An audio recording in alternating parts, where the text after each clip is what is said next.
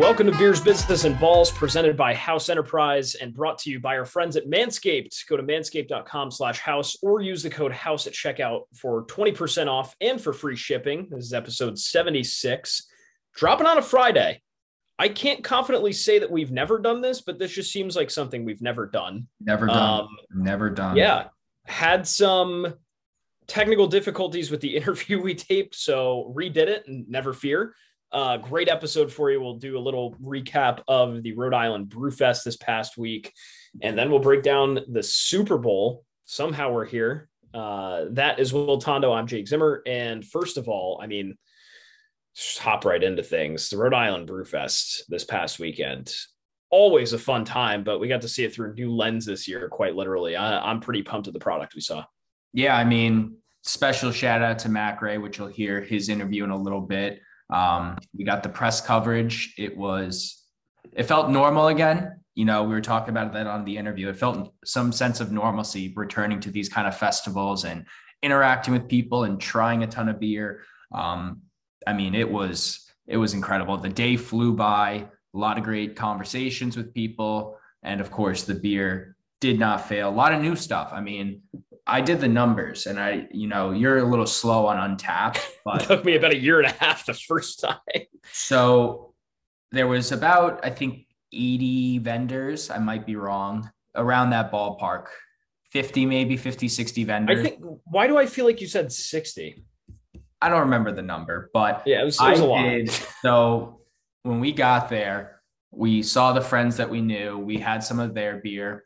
Throughout the whole day, had some of their beer. So I didn't even check in those beers because it's like I already had them, I already know them in the back of my head. I tried 68 new beers. That's what it was. You had 68 tasters. Yeah. 68 tasters. And there was a couple that I forgot to write down because it was on the tail end and we were just like shooting the shit. Like in our original interview with Matt, like we were trying some beer and it's like, that was just long gone. And then plus all the other beer that I've already had. Orange Belt from Beer on Earth, Winter Warmer from Moniker. There was a good 15, 20 that I've already had that I was like, yeah, I'm going to still have it, but 68 new beers on Untappd. Pretty freaking crazy. And we didn't even hit all the spots. I know we didn't. And it took me till we got around to like the bend and it was like 3:45. I'm like, oh shit, I missed a lot. Like, I don't even think did we drink Moniker's beer? Maybe at the end. We had Moniker. It was at the beginning. We talked to him and we had the interview because they had Winter Warmer and one of their Kolsch styles.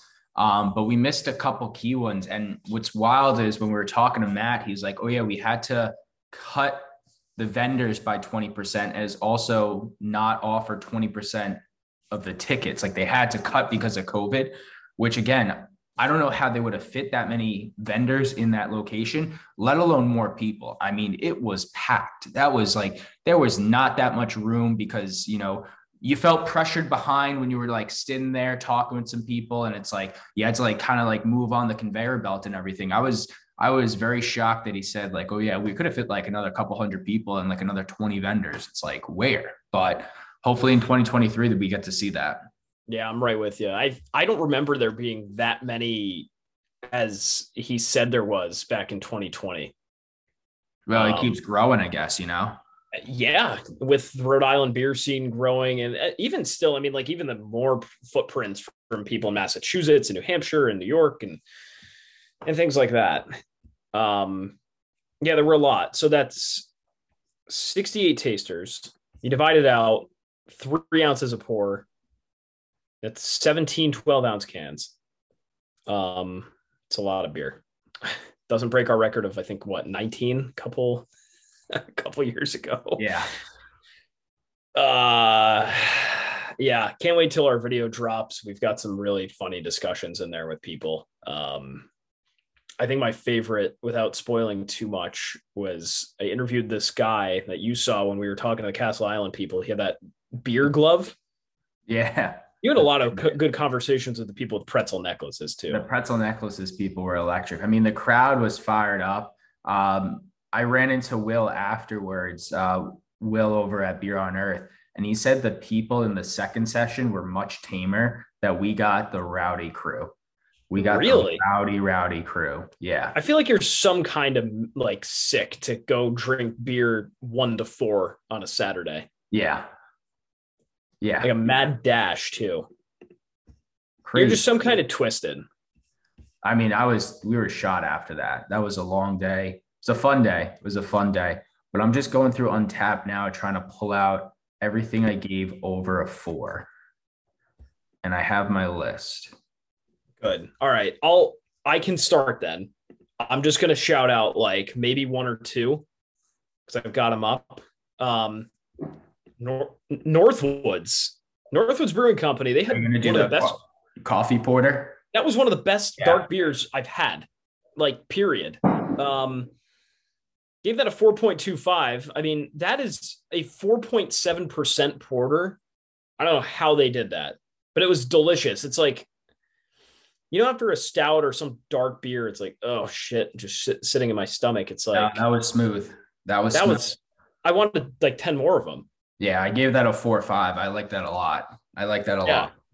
That was really, really good. What else? I was really tough this year. I don't have many that I gave over a 4.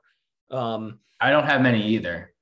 Yeah, I've got Mass Landing from Gunner's Daughter. Gunner's Daughter from Mass Landing, excuse me. Yes, that is on my list as well. That I gave a 4.5. Yeah, Mass Landing is a great one. Oddly enough, we're talking about the Rhode Island Brew Fest. We just picked 2 breweries that aren't Rhode Island. I think let me see. Do I have any Rhode Island? No, I actually didn't give a single Rhode Island beer over a 4. But I also did want to shout out Woodstock Pulp Juice that got a 4 for me. The Woodstock Inn. We've been there. We sat outside in the igloo. Mm-hmm. Whatever they did was just better this time around. So that was good. I'm trying to find a Rhode Island beer that I rated pretty well. Oh, we're going to talk about the Whalers Cucumber Lime Seltzer. That was delicious. That's better than it was. Better than it was, yeah. Comment. I didn't give it a 4, but I did thoroughly enjoy it. I would buy that again. I would buy that. I gave it a 3.75, I think. Yeah, actually. They fixed their because I've had it before and I was like, it's fine. Like maybe it was just a bad batch on tap when I was down there, but much better this time around. Yeah, I liked it. It was refreshing. It was refreshing. Yeah, cool. What else do you want to shout out here? So from Rhode Island, go to Long Live. I had the Always Lonely Weekend Creamsicle. Gave that a 4.25. It was a New England Hazy IPA. And then their Peanut Butter Sweet Spot Stout Pastry Stout. Gave that a 4. So 2 Rhode Islands right there. I also gave from Rhode Island, I gave Monikered their Farmhouse Ale, their Saison, the Tethered Optimism a 4. Yeah. I like that one a lot. I'm a real sucker for the Saisons. Not in in Rhode Island, last one, Proclamation. It was a double, an Imperial double. Fitter, Happier. I gave that a 4. And then I gave from Pivotal Brewing Company, another Imperial double, Bomb Cyclone. Gave that a 4.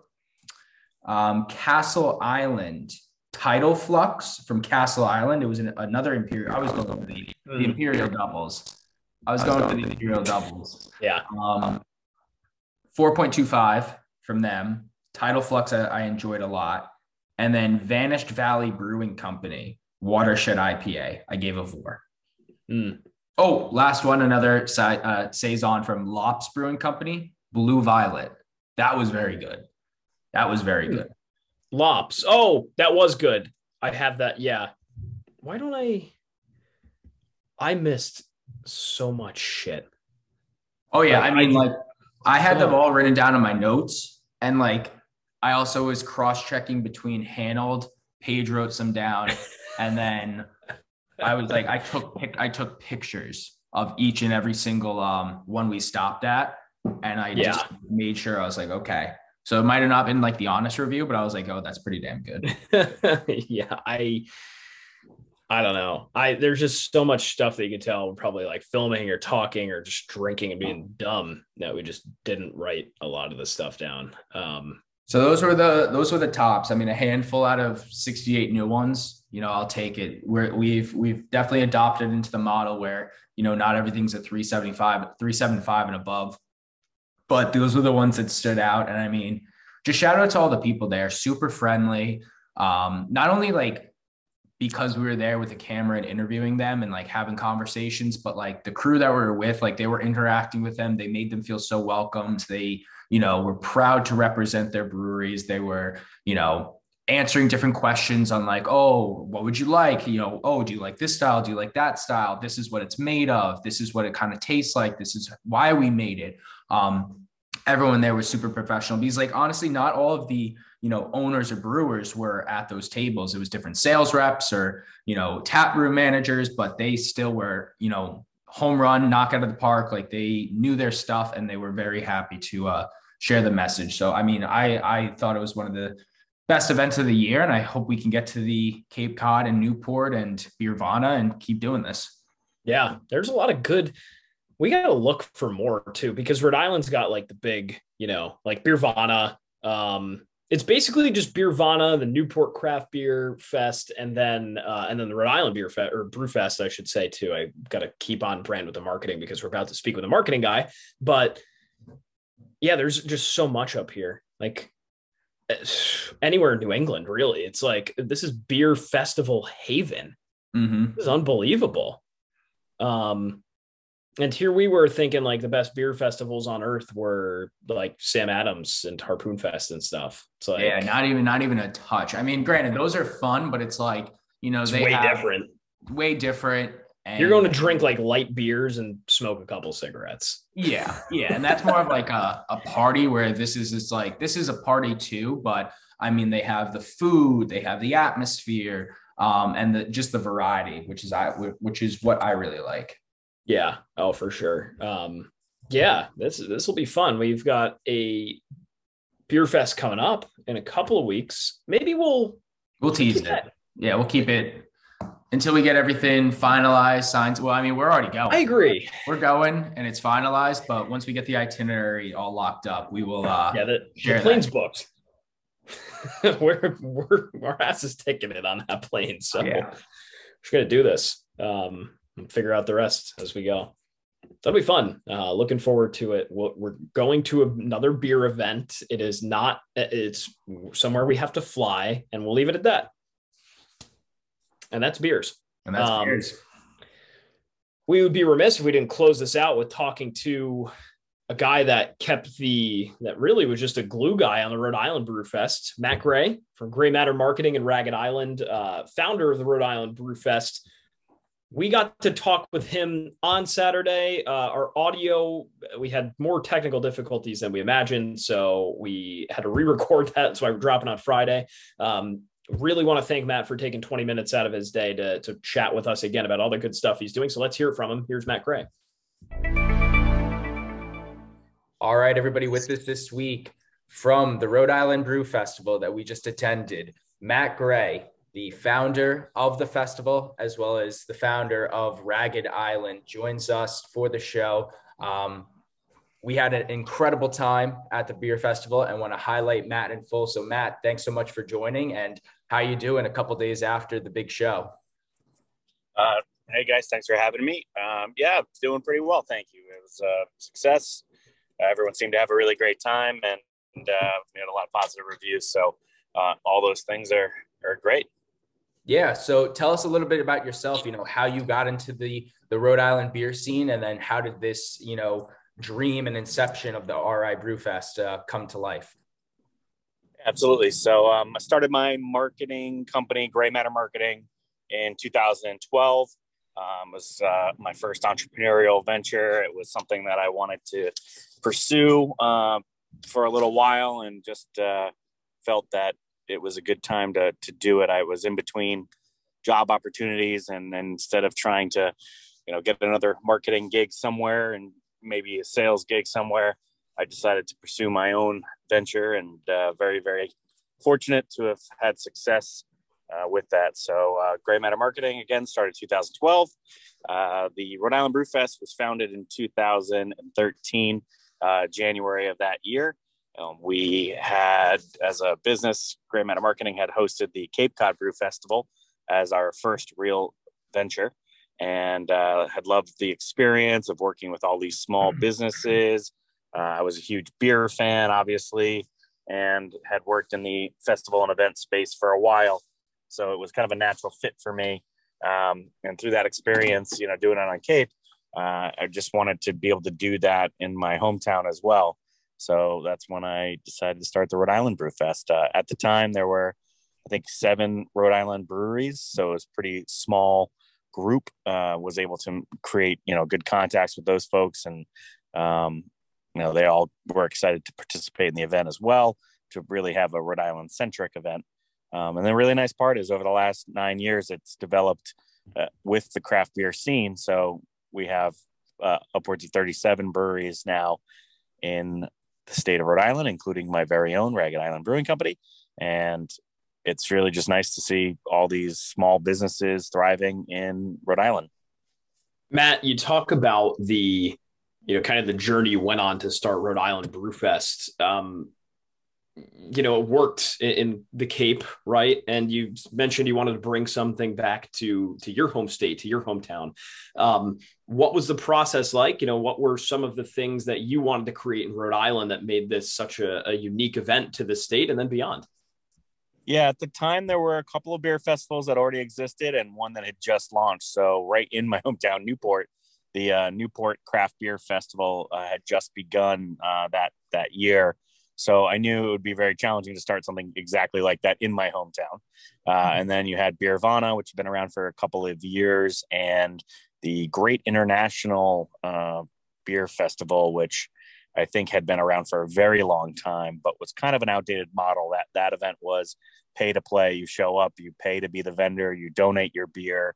And then the day and age that we were living in, we realized right away that, if we want to have breweries participate, we need to pay them to be there. And kind of, to me, it was like the equivalent of a band for a rock show. You had to have some draw. And to me, the draw were all these great breweries and the new ones that people hadn't tried yet, and getting them all together in one place was really just the concept. And that's what we kind of strove for. And pulling it together was kind of a challenge, because we looked at, a wintertime event to not compete directly with a Beervana, which is in the fall, and the Newport event, which was in the spring.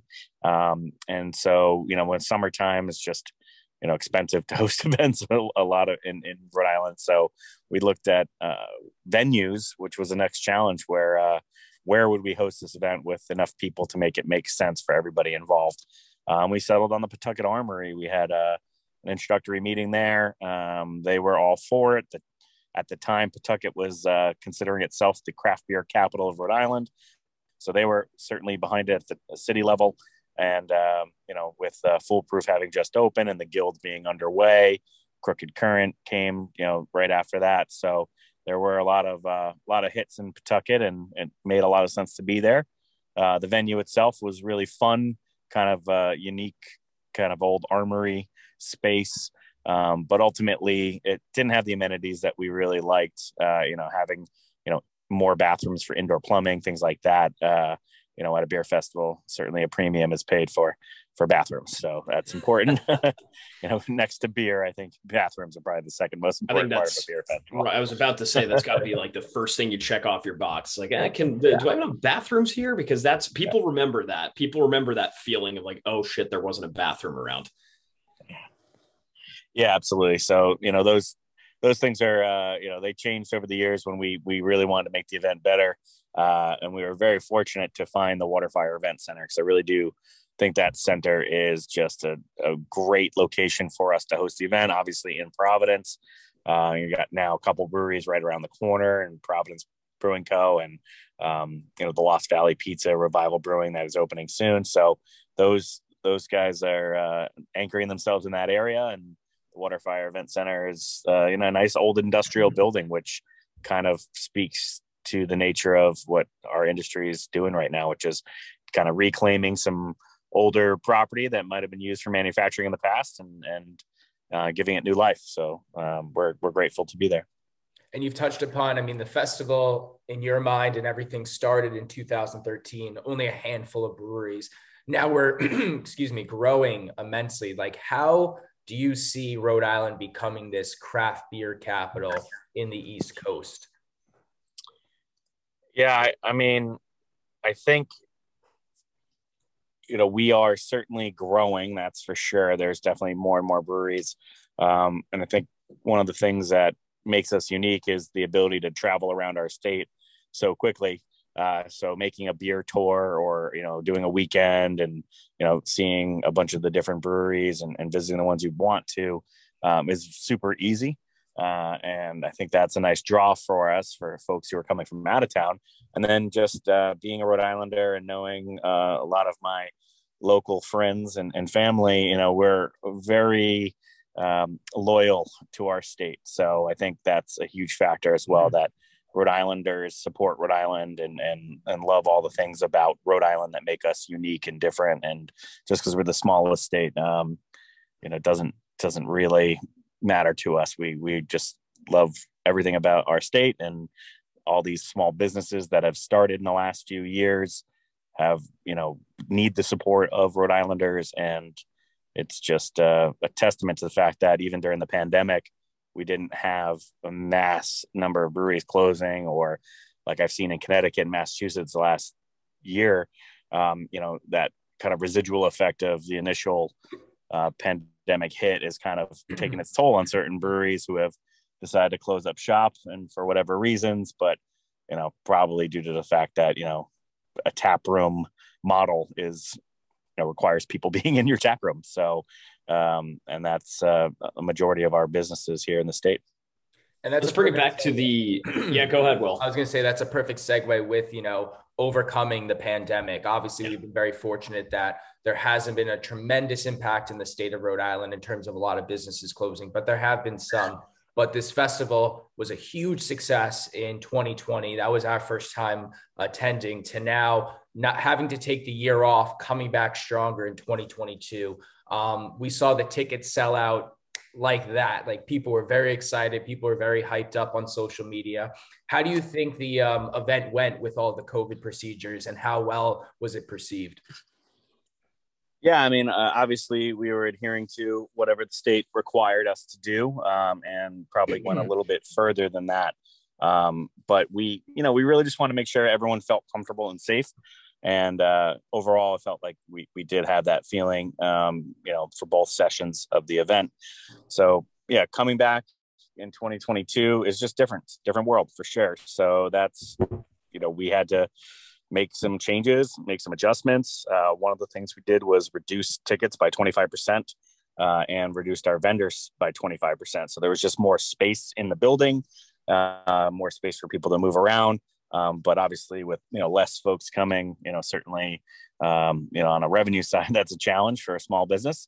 But we did the best we could with it this year, and hopefully we can come back in 2023 and kind of get really back to where we were pre-COVID, and have the same kind of festival and event that we really like to have, which is just making sure we can get everybody who wants to be there in there. We certainly had a lot of demand for tickets. They sold out very quickly, and unfortunately, probably could have sold a few hundred more, but that's the way it goes in 2022, and we're just kind of rolling with the punches and ready to move on to the next event. It did feel nice. I was going to say, it did feel nice to have some sense of normalcy again, though. It did. Some people, interacting with the different brewers. We started this podcast in the midst of the pandemic to kind of have those conversations that you would normally have in a brewery. So it was nice feeling that sense of normal yet again.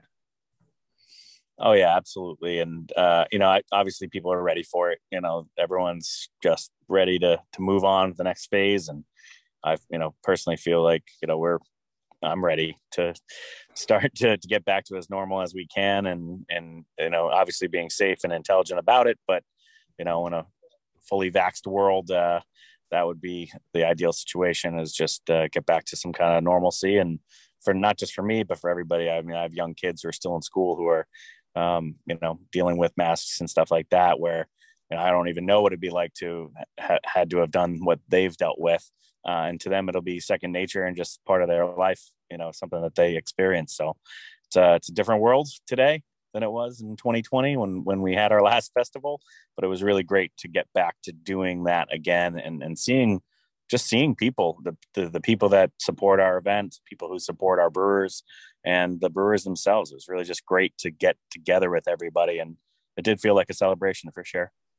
What's the future, Matt, of, we talk about a realistic target for next year is, just opening at full capacity again, packing that place up and getting everybody in there, no masks and all that stuff. Right. But down the road, what excites you about what you can build with this Brewfest, right? Like what's coming up? What do you see in the future, these next few years for the Rhode Island Brewfest?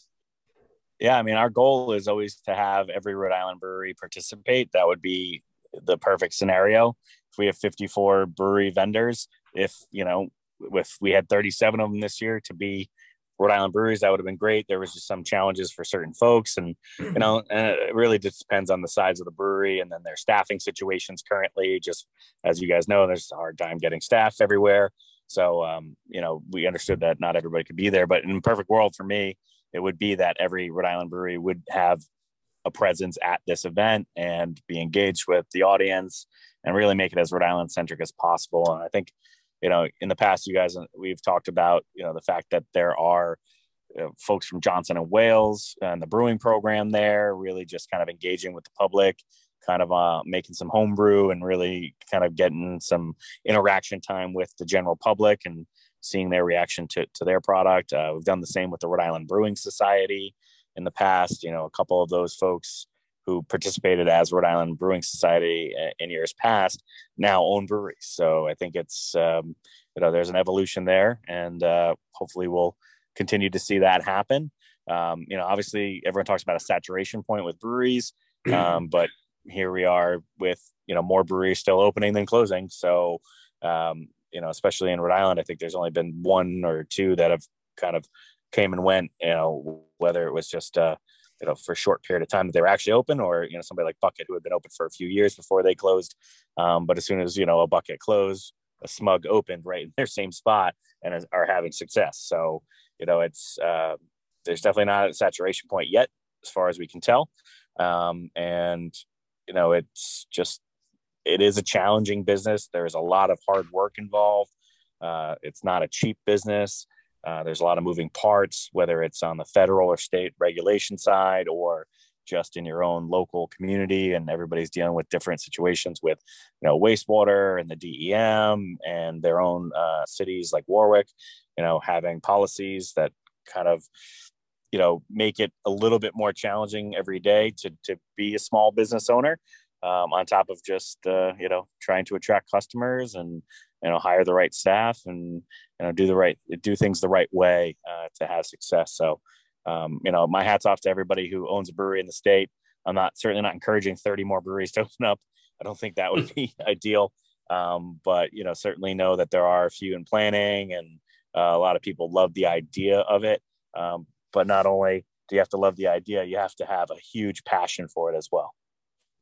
Yeah. And of course, we have to ask about Ragged Island. What does the future look like for your brewery? And what exciting things are coming up in the near future?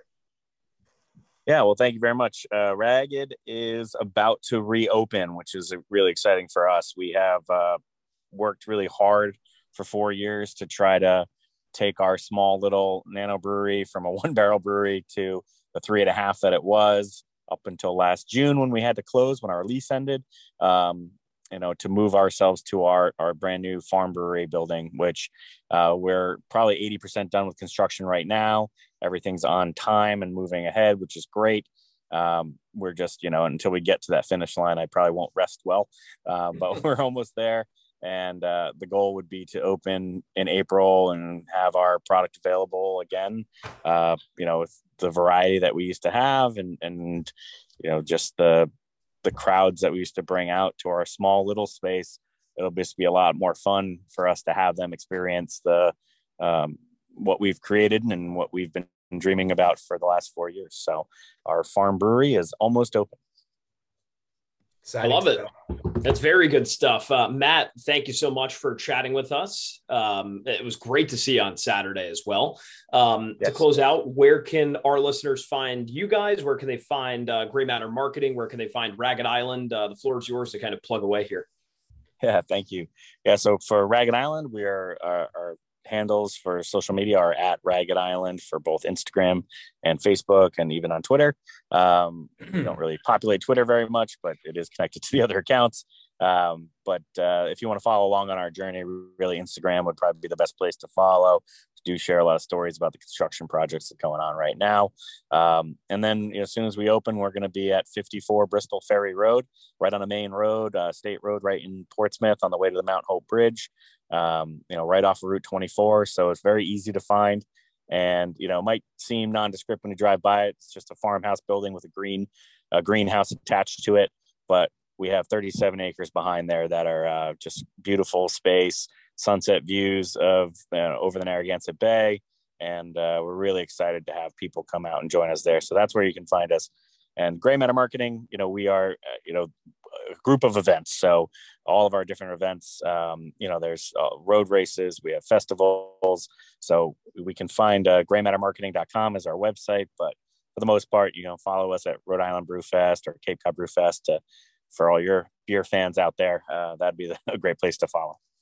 Great stuff. Great stuff. Well, we're excited for the Ragged Island opening in the near future, and we can't wait to head to more Gray Matter events. But Matt, thank you so much for the time. We appreciate it, and good luck the rest of the year. We'll talk to you soon. All right, guys. Thank you very much for taking the time, and best of luck to you guys, and hopefully we'll see you very soon. And that was just Matt Gray, Ragged Island, RI Brewfest, Gray Matter Marketing. Special shout out yet again. I mean, such an awesome opportunity to be able to not only attend, but get the press passes, get the full access, and be able to share the message of not only the Brewfest, but all of these incredible breweries. I mean, we met so many new people and have interviews lined up now that they're happy to come on the podcast, talking with everybody. And we're really excited to, keep sharing that message of Rhode Island beer and New England beer and just craft beer as a whole. So really fun stuff, and can't wait for the next one.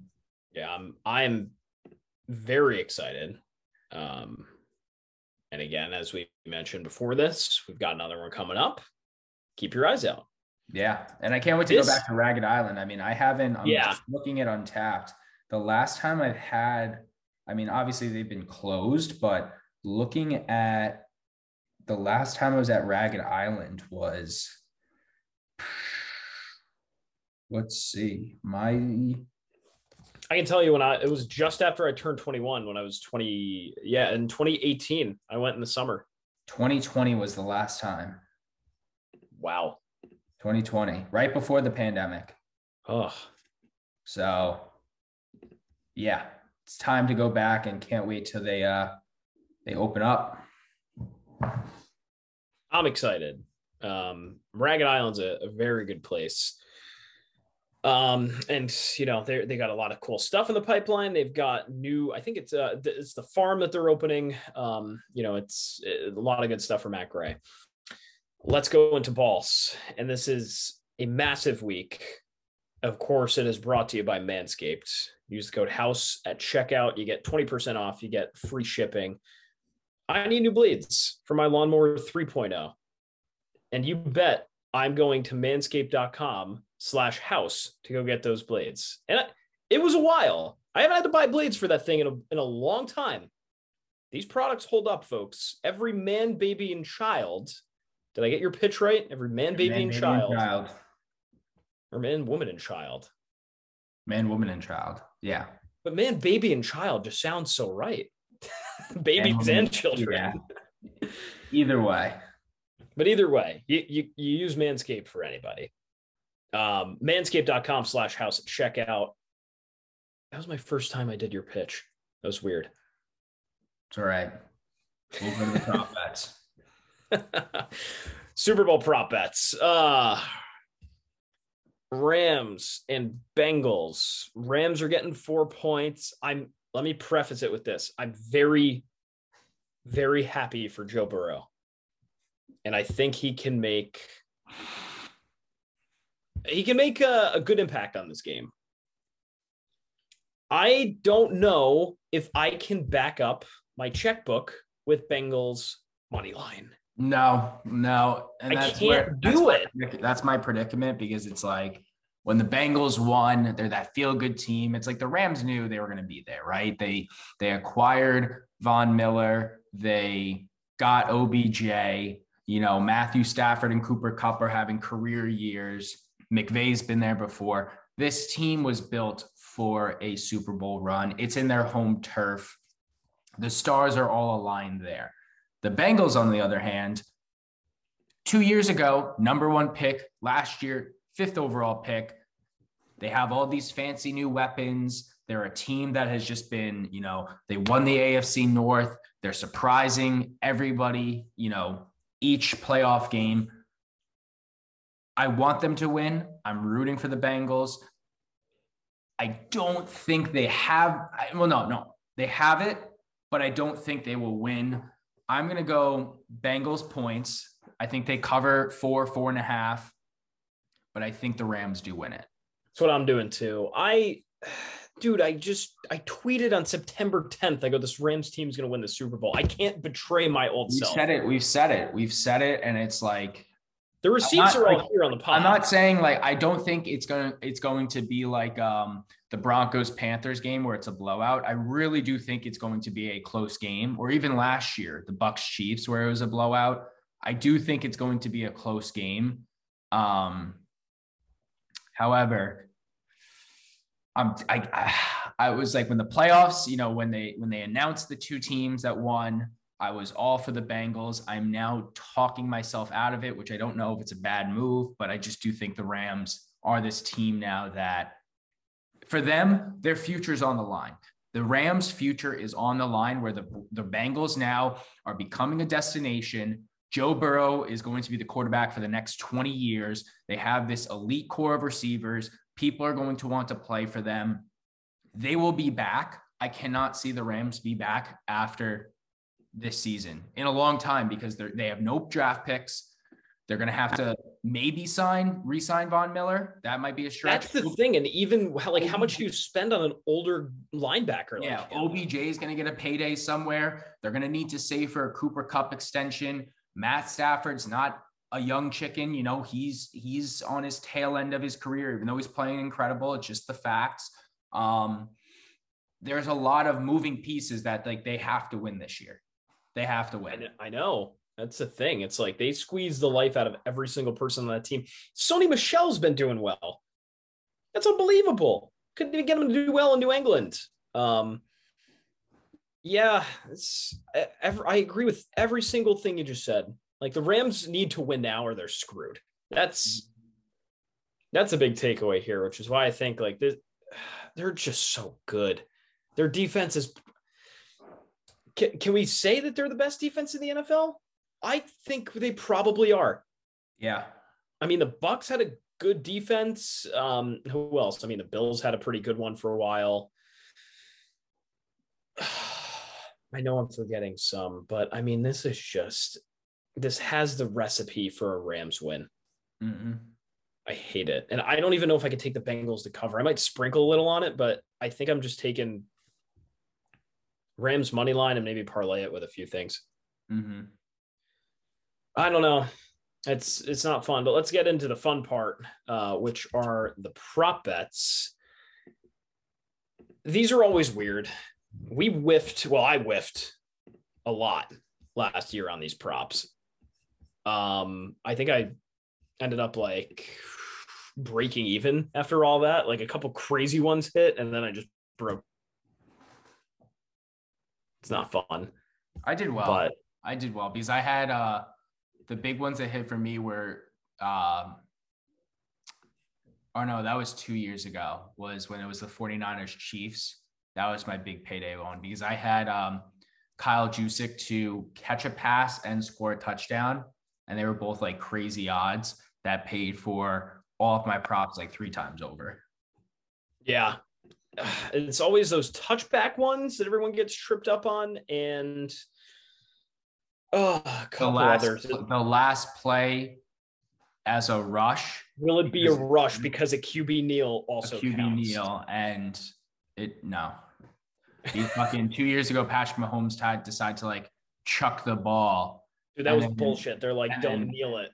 Yeah, last year they were trying to like overcome losing to the Bucks and they were just airballing it. No, I don't know. All right. So any big prop bets? Now I've got one, maybe two. Let's hear what you've got for props that you'll be going to the window with. So, all right. You don't sound confident. Will Joe Burrow be shown smoking a cigar? Minus 1350 for no, plus 700 for yes. I'm going to take the yes. But that's at all? At all. And I think not only if they win, they're going to show the commercial of, or they're going to show footage of him coming to the game. They're probably going to show the LSU one. That is one. That can't be. I'm right on. They're obviously going to do it. Yes. Now, in terms of actual player props, I will take Odell Beckham Jr. over 62.5 receiving yards. Now, in the playoffs, I'm pulling up the numbers here. In the playoffs, OBJ is averaging 78.7 yards per game. He's got 15 catches on 19 targets. I think that the defense is going to try to double Cooper Kupp, that he's going to get at least 70 yards, at least 62.5 yards, if not more. Okay. And then I don't know what the Gatorade props are, but I'm saying orange.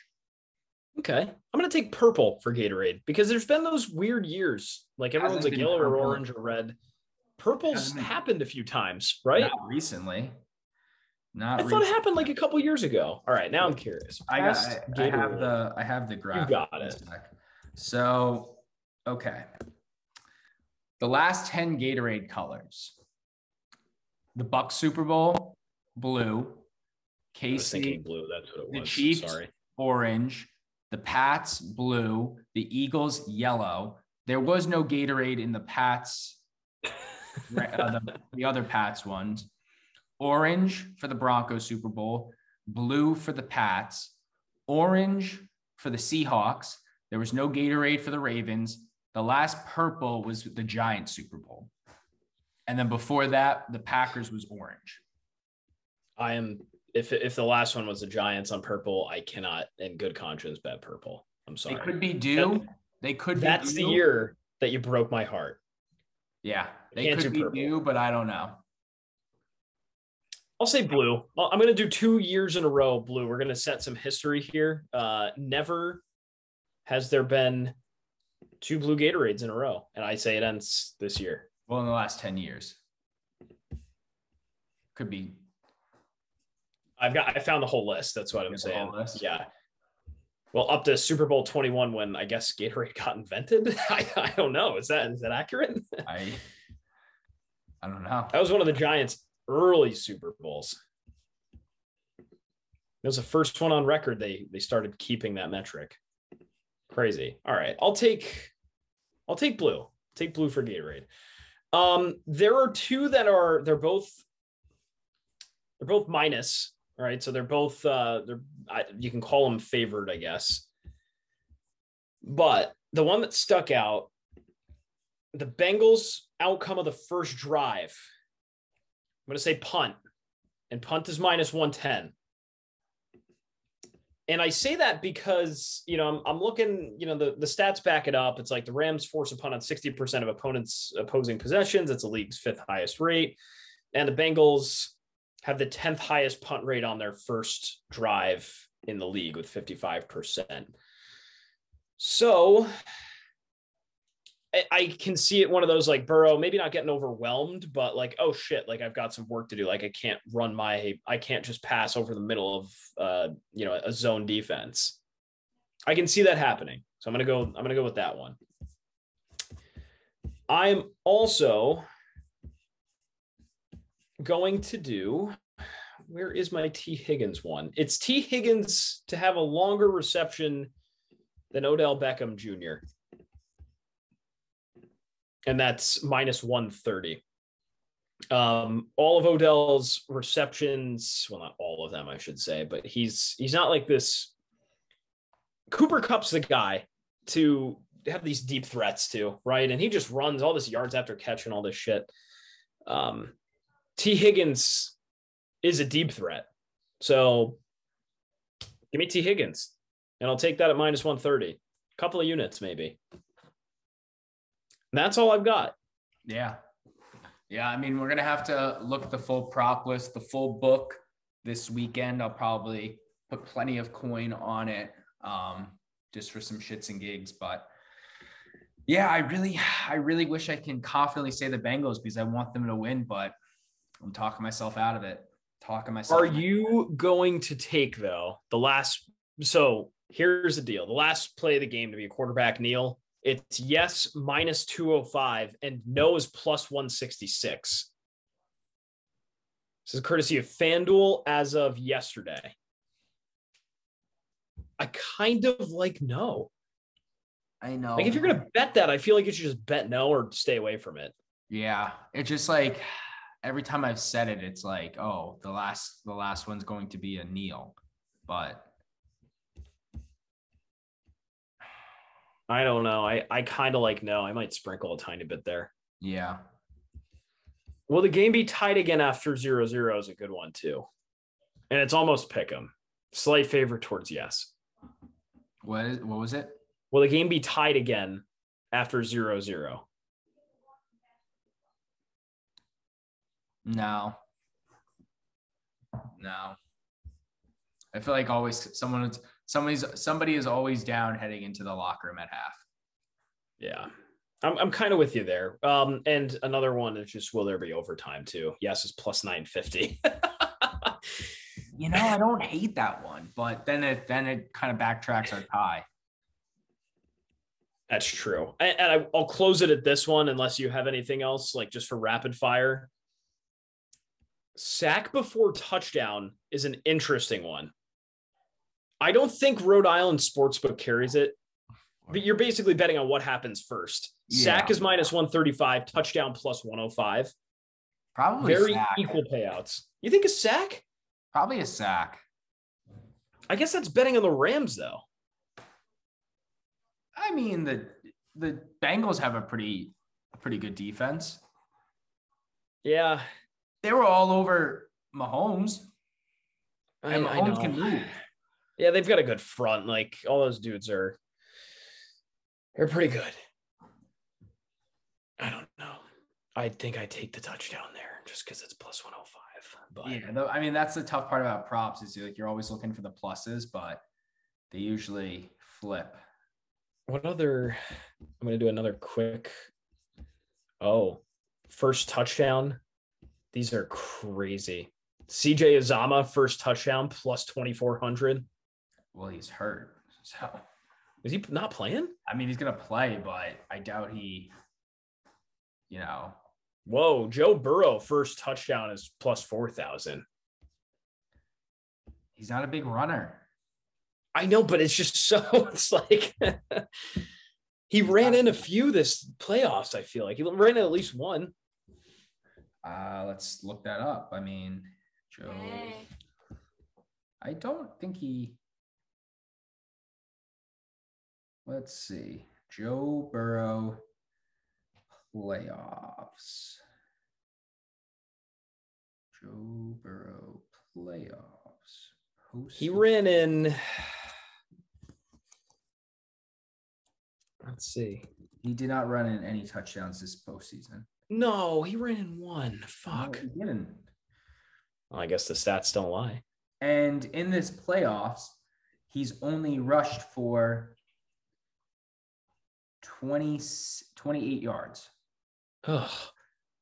He rushed for 30 yards again, or 25 yards on one carry against the Chiefs.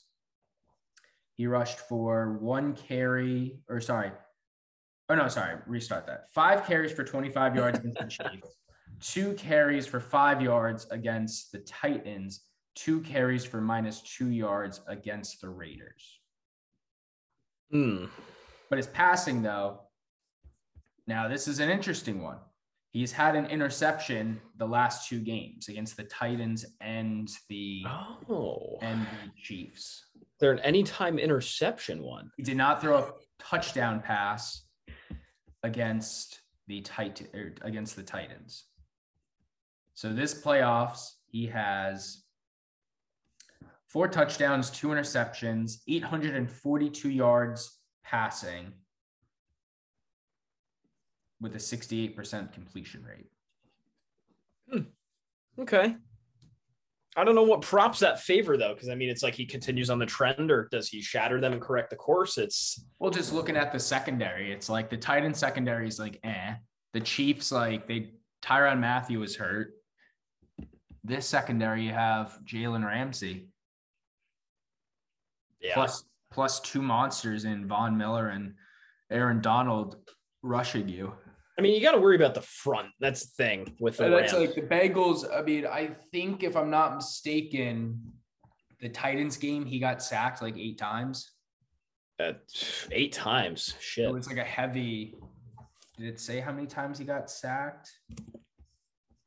9 times. He had 9 sacks against the Titans. 9 times? Yeah. Oh my God. That was a dogfight, that game. That was a dogfight. So it's like, again, the Chiefs didn't have it in them. They still sacked him. They only sacked him once, but the Chiefs were just kind of off that game anyway. Yeah, and I mean, big stage, big players playing at home. They know the field. They feel comfortable. I don't know.